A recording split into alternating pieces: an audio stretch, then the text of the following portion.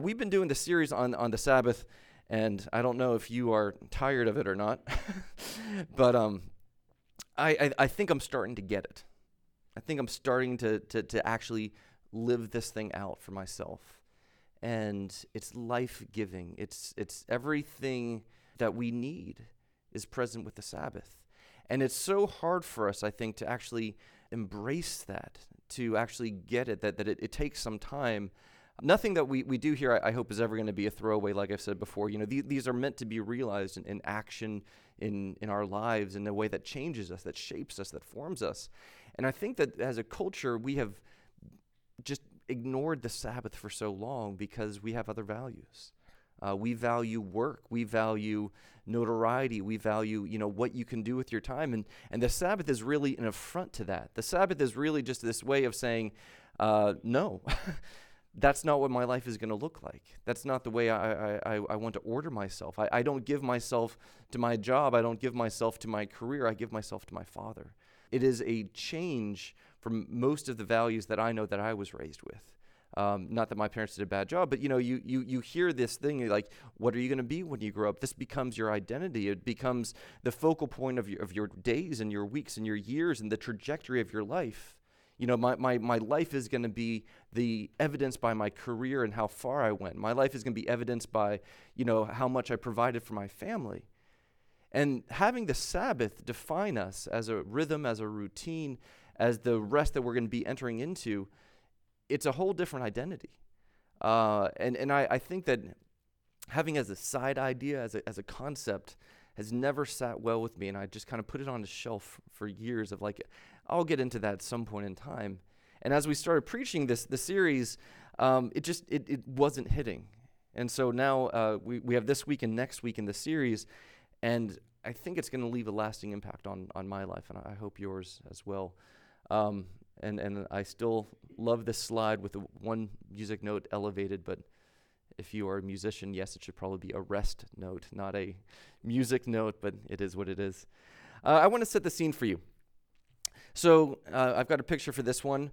You can still see this in a number of communities, but just imagine yourself in a setting where when the Sabbath comes around, you can't drive, all right? You can't travel so far. You can't walk so far. So what do? Well, so every Sabbath, the community walks to the synagogue together. So everybody gets out of their house. They all have their breakfast. Then families, communities, neighbors, everybody goes out to walk to the synagogue together.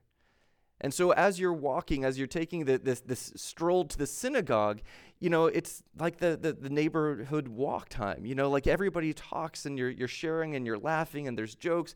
Like whenever you're a kid and you're at the bus stop and, you can't only stare at each other for so long and then you have to start talking after, a little bit of awkwardness time. And you just develop these routines and these rituals. And I love watching my kids at the bus stop when they don't know that I'm watching them.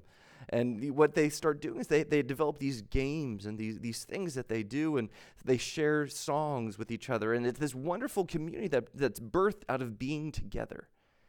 And I think that this is absent from most of our lives. But just imagine if we as a church, if we all lived within a quarter mile of here, all right? And every Sunday morning, instead of just coming here, parking the parking lot, if we all walked from our homes, and we all came together, and our Sunday started by taking a walk together to come here, it would change community.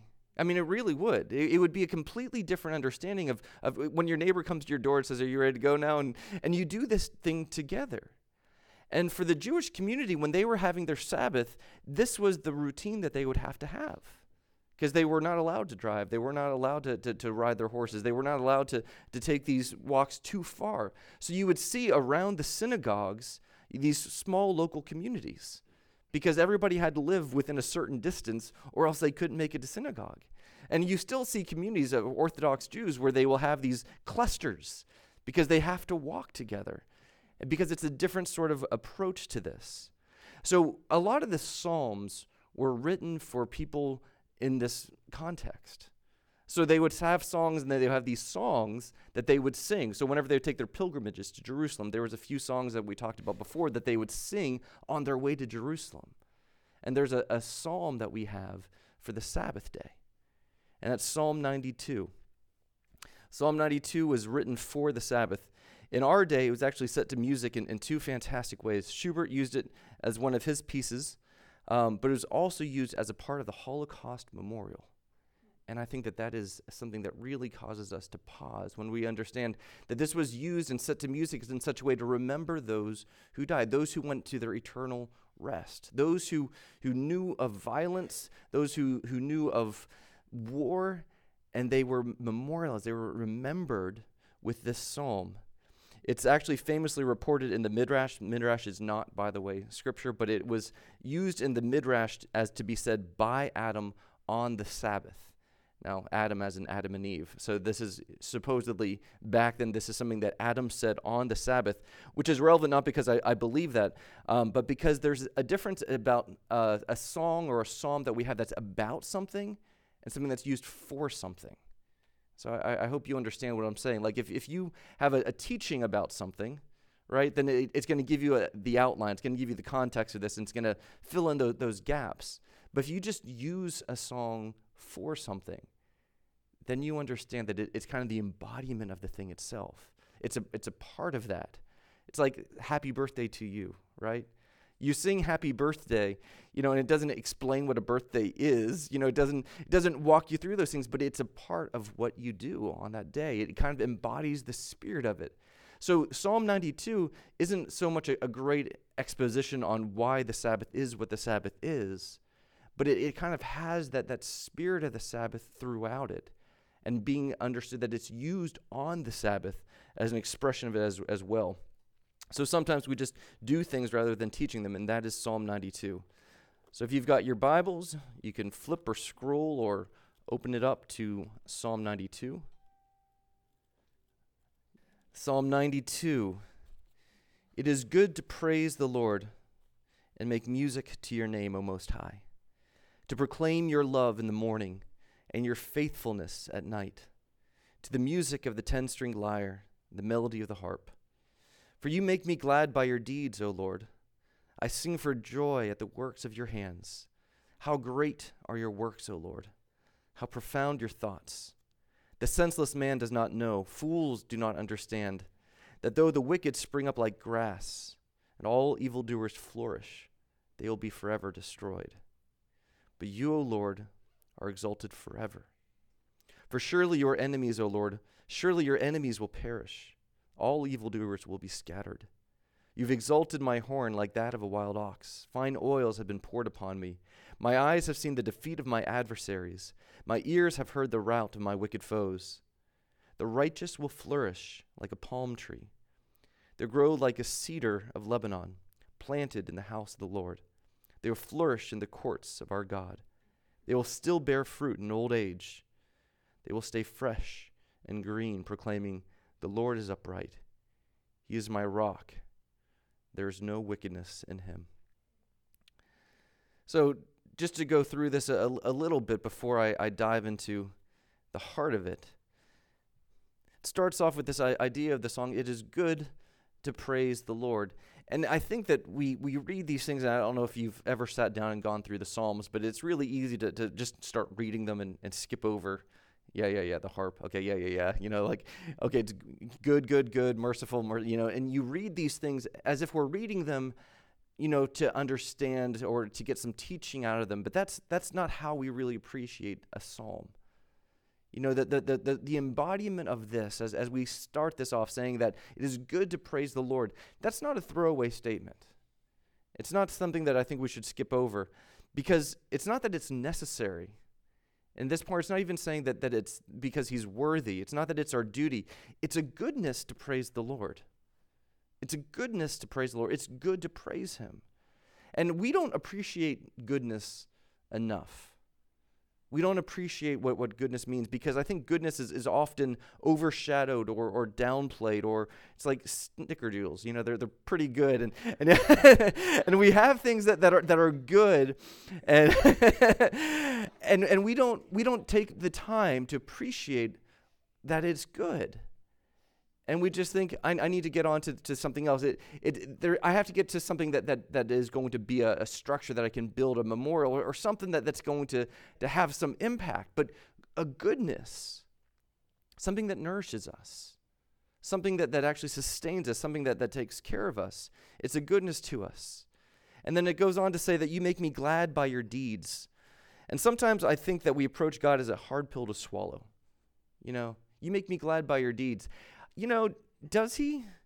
Because God's goodness and God's stuff that he does that really give me joy? Does that really satisfy my soul? Or am I really counting on other things to do that? Like, what brings you joy in this life? What brought you joy on Valentine's Day? Was it the chocolate? Was it the flowers? Was it the love of somebody else? Where do we turn to for our joy, our satisfaction? And his deeds, the things that he does, I think we often feel like it is a chore, or maybe it's for certain people. Those really religious people, like they can be very stoic or whatever, and then they can be religiously minded, and all of a sudden, they say, oh, I delight in your deeds, O Lord. And what we mean by that is deep inside of me. Deep inside in this part of my soul, I feel some satisfaction in what God does. And only certain types of pious people might get that. God's deeds make me glad. Do they bring me joy? Money might make us glad. Food might make us glad. Success will make us glad. And just with that turn then, I want you to understand that we're right in the heart of the Sabbath. We're right in the heart of the Sabbath. What actually brings us joy? What actually brings us satisfaction? Is it the things that we do? Is it the work of our hands? Is it the way that we spend our time? Or is it God's rest, God's rhythm, the things that God does? And the Sabbath, this whole idea, is actually finding our roots, finding them grounded, finding them connected to who he is. As Leah was talking about this a few weeks back, it's the satisfaction, it's the fullness of what he has done. He created the earth, he created all of this, and then he rested, he Sabbathed because it was good, because it was complete. Can we take that satisfaction, or are we always looking to the next thing? Are we always trying to find the next thing, the next no? We're not content now. We need something else. We need to do something else, and we're always driving this forward. You make me glad by your deeds. It means that we can actually appreciate what he's done, that we can take peace in that. We can find rest in that. It's not just for the pious people. It's not just for the religiously minded folks. It's for all of us. There's a line from The Office, which I always laughed at because Michael is the horrible manager that nobody can quite stand. But after a certain inside joke came around the office, he goes, "Ooh, I love inside jokes. I hope to be part of one day." And I think that sometimes the Sabbath is that way that we look at this. I see other people can appreciate things. I see that other people can be content, with what God's done. I hope maybe one day I'll be able to find my rest. I hope that maybe one day I'll be able to find some peace. But that's for other people right now. That's for people that have already accomplished something with their life. That's for people who already are in their retirement stage. It's for people. It's not for me where I have kids in the house. It's not for me whenever I'm still in school. I'm going to defer that to some other day. But if we actually say that I can find peace with God, I can actually find joy with God, if we say, you make me glad by your deeds, O Lord, if we can actually find our satisfaction in his work, the rest is for you. The rest, not the other stuff. The rest is for you. The Sabbath is for you because God has done it, because Jesus did it, because it's accomplished on the cross, because it's satisfied already, because his deeds bring us joy. It's actually a really important idea, and it's right here in the beginning of this psalm. That's not even the main thing I want to get to. Verses 9 through 11. Surely your enemies, O Lord, surely your enemies will perish. All evildoers will be scattered. You've exalted my horn like that of a wild ox. Fine oils have been poured upon me. My eyes have seen the defeat of my adversaries. My ears have heard the rout of my wicked foes.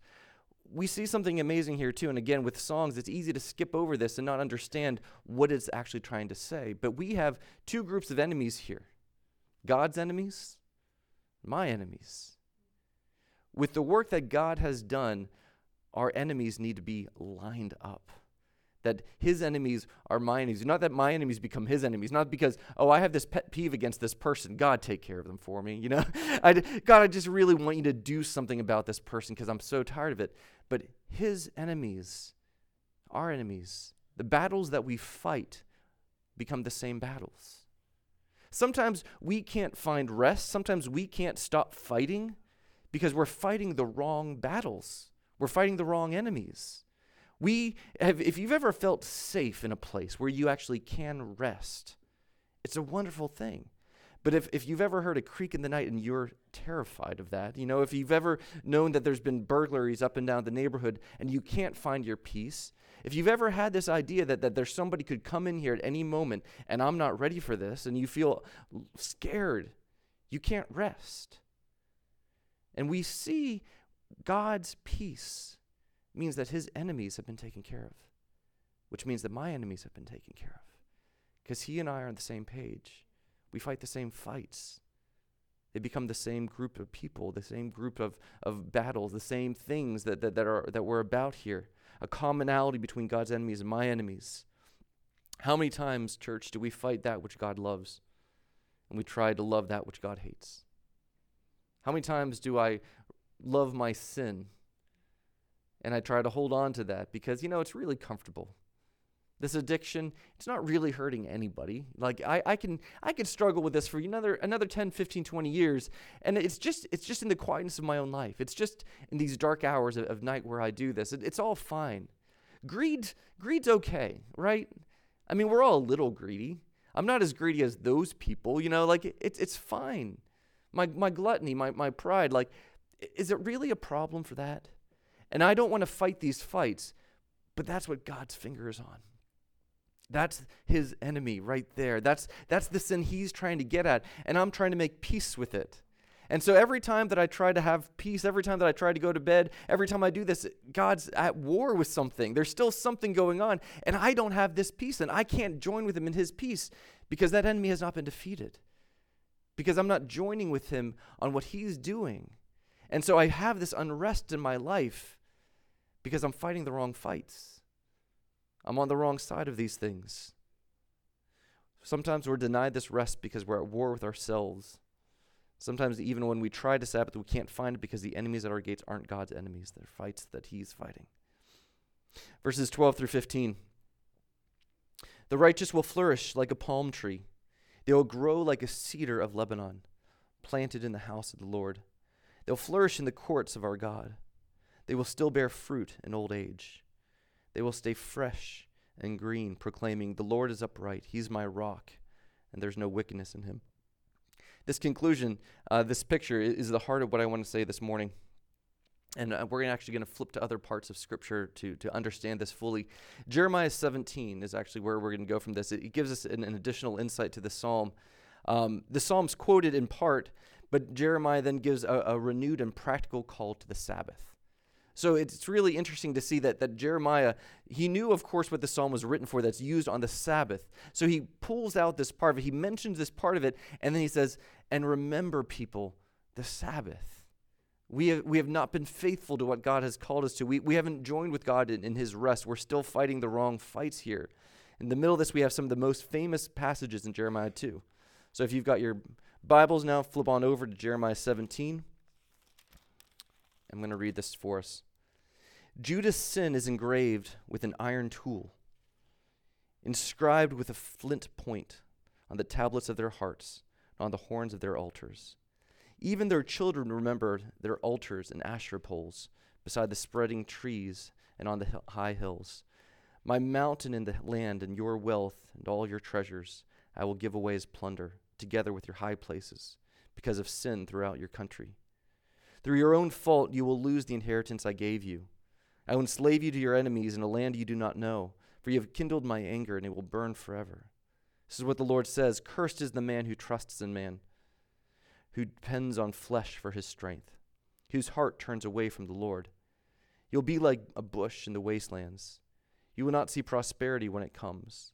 You will dwell in the parched places of the desert, in a salt land where no one lives. But blessed is the man who trusts in the Lord, whose confidence is in him. He will be like a tree planted by the water, sends out its roots by the stream, does not fear when heat comes. Its leaves are always green. It has no worries in a year of drought and never fails to bear fruit. The heart is deceitful above all things, beyond cure. Who can understand it? I, the Lord, search the heart and examine the mind to reward a man according to his conduct, according to what his deeds deserve. Like a partridge that hatches eggs it did not lay, is the man who gains riches by unjust means. When his life is half gone, they will desert him. In the end, he will prove to be a fool. A glorious throne exalted from the beginning is the place of your sanctuary. O Lord, the hope of Israel, all who forsake you will be put to shame. Those who turn away from you will be written in the dust because they have forsaken the Lord, the spring of living water. Heal me, O Lord, and I will be healed. Save me, and I will be saved, for you are the one I praise. They keep saying to me, where's the word of the Lord? Let it now be fulfilled. I've not run away from being your shepherd. You know I have not desired the day of despair. What passes my lips is open before you. Do not be a terror to me. You're my refuge in the day of disaster.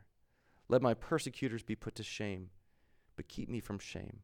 Let them be terrified, but keep me from terror. Bring on them the day of disaster. Destroy them with double destruction. And then we see right here with Jeremiah the call to keep the Sabbath holy. If you are careful to obey me, verse 24, and bring no load through the gates of the city on the Sabbath, but keep the Sabbath day holy by not doing any work, and kings who sit on David's throne will come through the gates of the city with their officials. They and their officials will come riding in chariots and on horses, accompanied by the men of Judah, those living in Jerusalem. This city will be inhabited forever. So all this poetic talking, all this understanding of the Lord doing the work. If you heal me, if it's your work, I will be healed. If you save me, I will be saved. It's the Lord's work.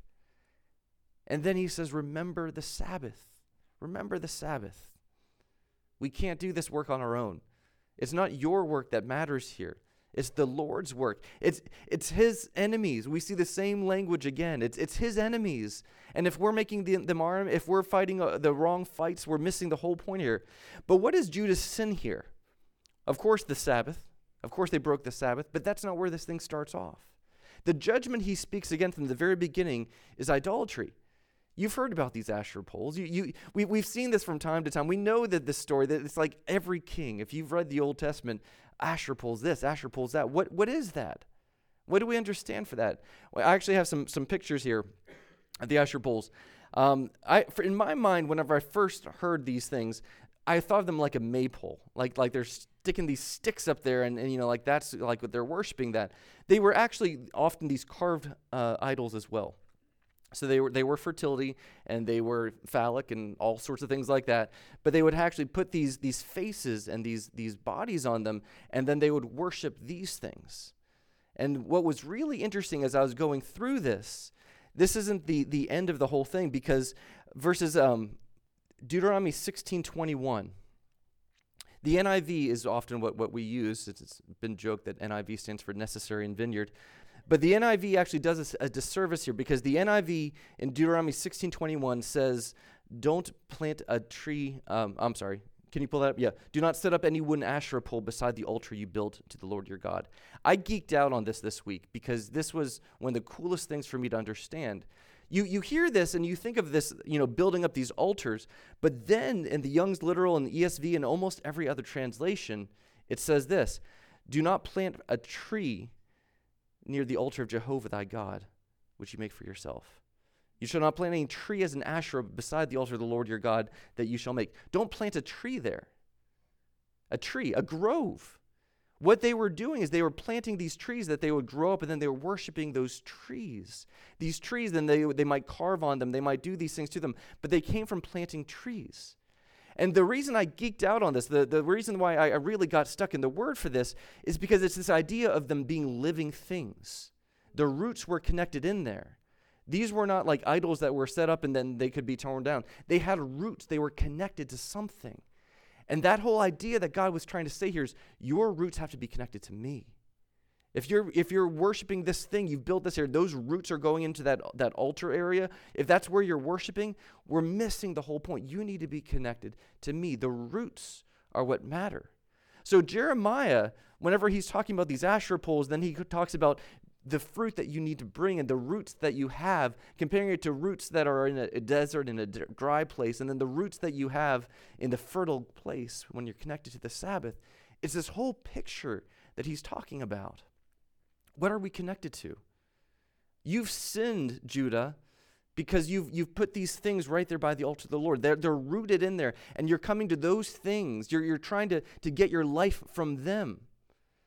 But remember Psalm 92. Remember the Sabbath. Remember this call that our roots will be grounded in the work that God has done. That our roots are connected to the living God. That they're not in a dry place. They're not connected to ourselves. We're not trying to sustain ourselves. That it's not these false gods that maybe promise things but don't have it.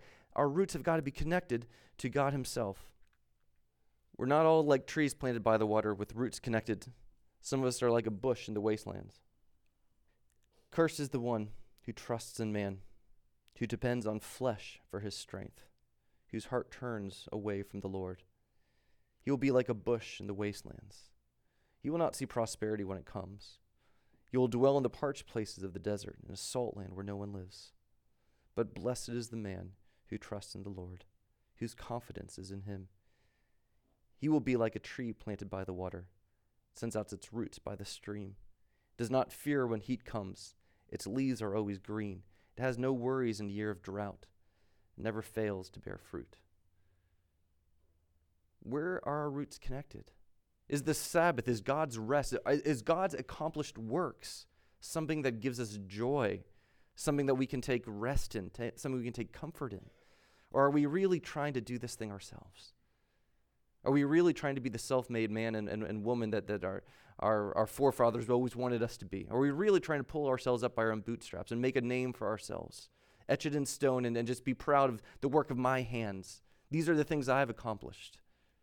Is that really the way we want to do it? Or do we want to be like a tree planted by the stream with the roots connected to the source of life, that we don't fear when heat comes, that we can stand up, we can do what we need to do because we have the life of God as our life, as our source. Verses 14 through 18 describes for us that Sabbath life connected to God, pulling life from our roots. Heal me, O Lord, and I will be healed. Save me, and I will be saved. For you are the one I praise. They keep saying to me, where's the word of the Lord? Let it now be fulfilled. I've not run away from being your shepherd. You know I've not desired any day of despair. What passes my lips is open before you. The praise of the Lord, the word of the Lord, the hope of the Lord, his healing, his source, his life. We live in a culture where our roots in the spiritual sense are defined by the content of our beliefs. And we want to believe the right thing and not the wrong thing. And sometimes that belief is really life-giving to us too, because when you really believe something, it can help guide you through a storm. If I really believe that God is good, that he's going to work this thing out, then I have kind of that inner strength to get me through that.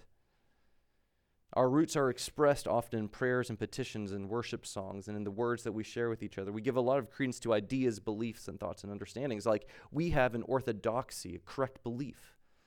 And so we put so much stock in the ideas that are in our heads. And we've moved away from practice. And orthopraxy is what Judaism was. It was the correct practices. They would do the things that were correct. And that was where they expected their life and their blessing to come from. And we have actually done a real disservice, I think, to focus so much on the inner thoughts that we have in our heads and the ideas that we hold on to that we think are true or not, and we judge each other by those thoughts too. You know, you want to read somebody's statement of beliefs and you want to say, yeah, okay, I can't go to that church. They have a bad statement of belief. They don't do this thing well. What about the practices of the Holy Spirit where his lifeblood is being given?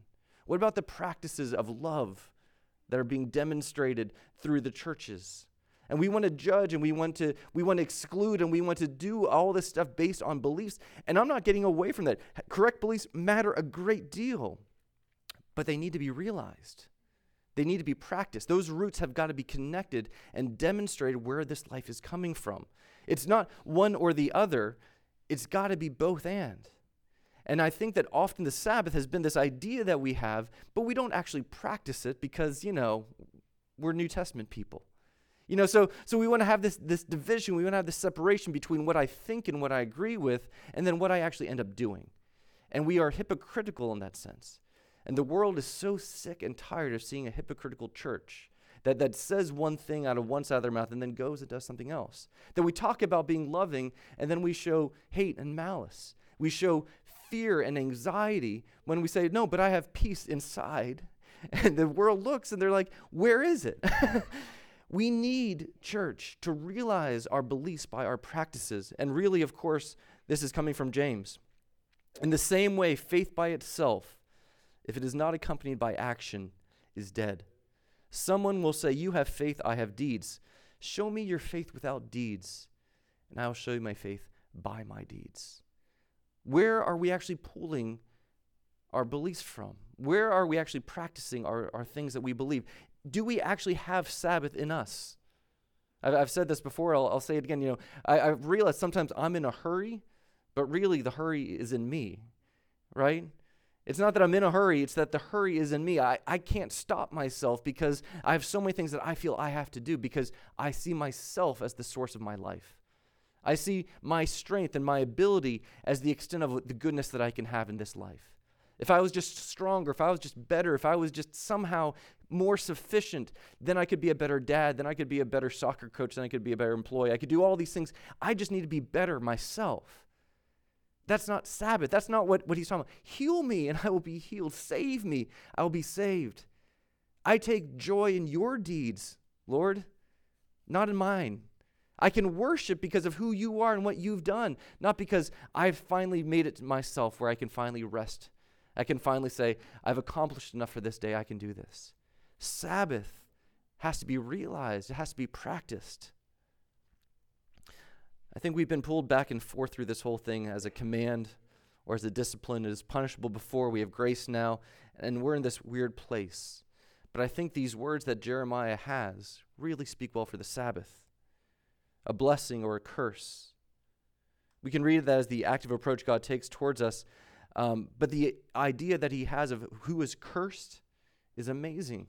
Because you're cursed because your roots aren't connected to anything good. We all have these roots. We all have these practices. We all are in a place.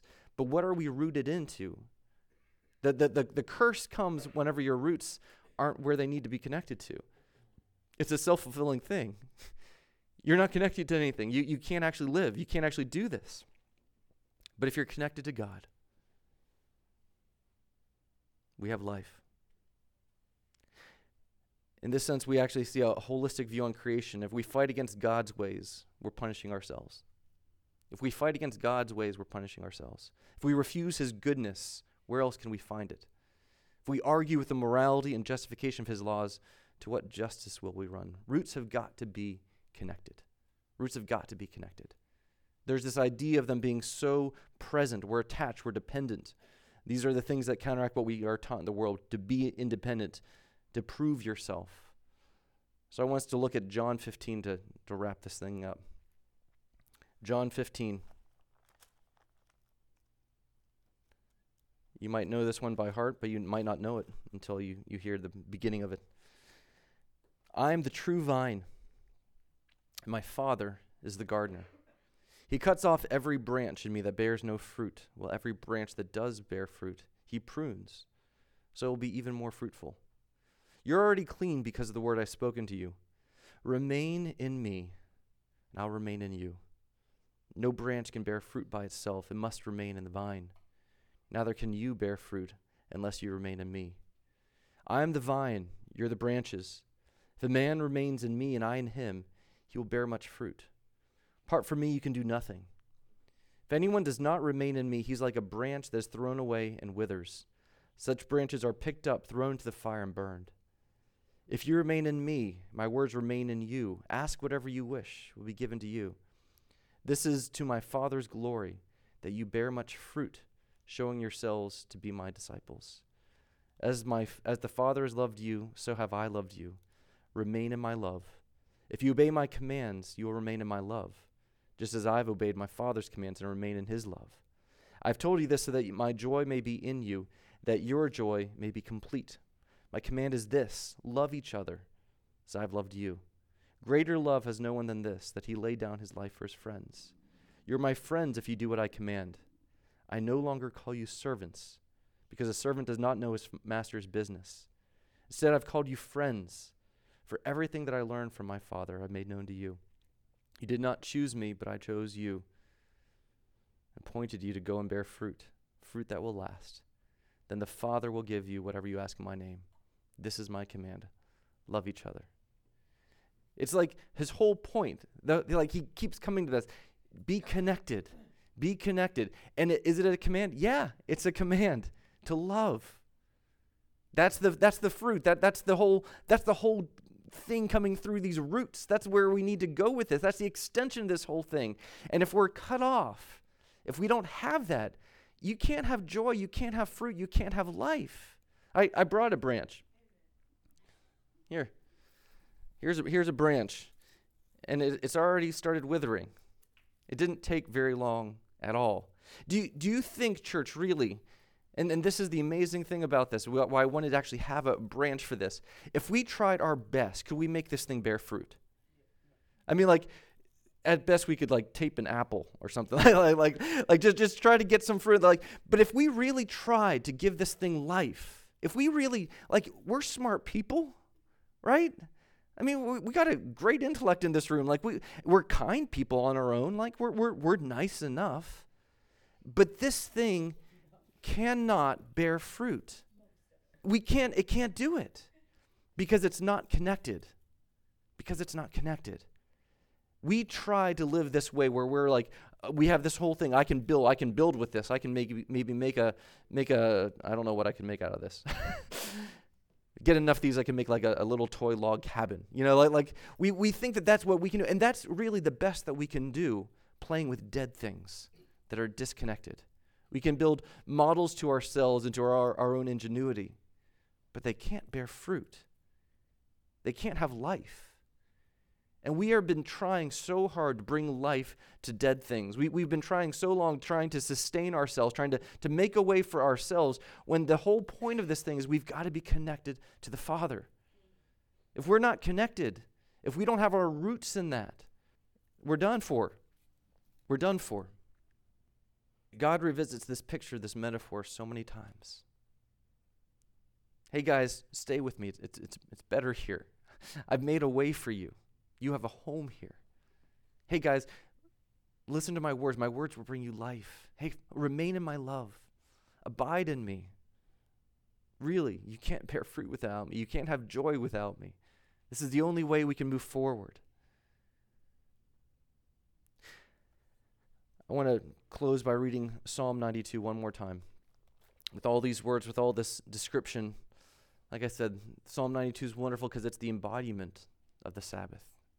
Less than a teaching about the Sabbath, it embodies the heart of the Sabbath, of being connected to the Father, that we can say this, we can sing this, we can use this on the Sabbath because of who He is and what He's done. We can find rest, we can find Sabbath. And these words make more sense in that context. And as I read this, think, which plant are you like? With connected roots leading to a daily abundance of what you need? Or are you like a desert plant, alternating between starving and gluttony, withering in the off-season? Sometimes I feel like we're dragons hoarding our wealth. We're like Gollum guarding our vacation days, like they're precious. We defer life until later so that we can do the important stuff now. We defer our hopes and our dreams and our time, none of which is guaranteed. But God has promised us a rich Sabbath here and now and regularly. It's good to praise the Lord and make music to your name, O Most High, to proclaim your love in the morning, your faithfulness at night, to the music of the 10-stringed lyre and the melody of the harp. For you make me glad by your deeds, O Lord. I sing for joy at the works of your hands. How great are your works, O Lord! How profound your thoughts! The senseless man does not know, fools do not understand, that though the wicked spring up like grass and all evildoers flourish, they will be forever destroyed. But you, O Lord, are exalted forever. For surely your enemies, O Lord, surely your enemies will perish. All evildoers will be scattered. You've exalted my horn like that of a wild ox. Fine oils have been poured upon me. My eyes have seen the defeat of my adversaries. My ears have heard the rout of my wicked foes. The righteous will flourish like a palm tree. They'll grow like a cedar of Lebanon planted in the house of the Lord. They will flourish in the courts of our God. They will still bear fruit in old age. They will stay fresh and green, proclaiming, the Lord is upright. He's my rock. There's no wickedness in him. I hope you don't hear these words and feel judged or condemned with the way that you're living your life, because I have. But what I go from is just this hope. There's a better way. There's a better way than what I've been doing. There's a better way than the way I've been trying to do this thing. There's life to be had. There's joy to be had. There's satisfaction to be had. And church, I want to invite you into that right now. We're going to do our combination of ministry and worship and praise and offering and all these things. I believe that everybody here, you've come to either get something or give something. All right? Some of you came and you have some completed works. You need to give that away to the people around you. Could be a word of encouragement, could be a blessing, could be a hug. Or you could give it to the Lord. Give him your praise. But if you came to get, if your roots have not been connected, if you don't have this life, if you need that, now's the time. Now's the time. Now's the time to give. Now's the time to get. And wherever you're at, whatever your needs are, find it.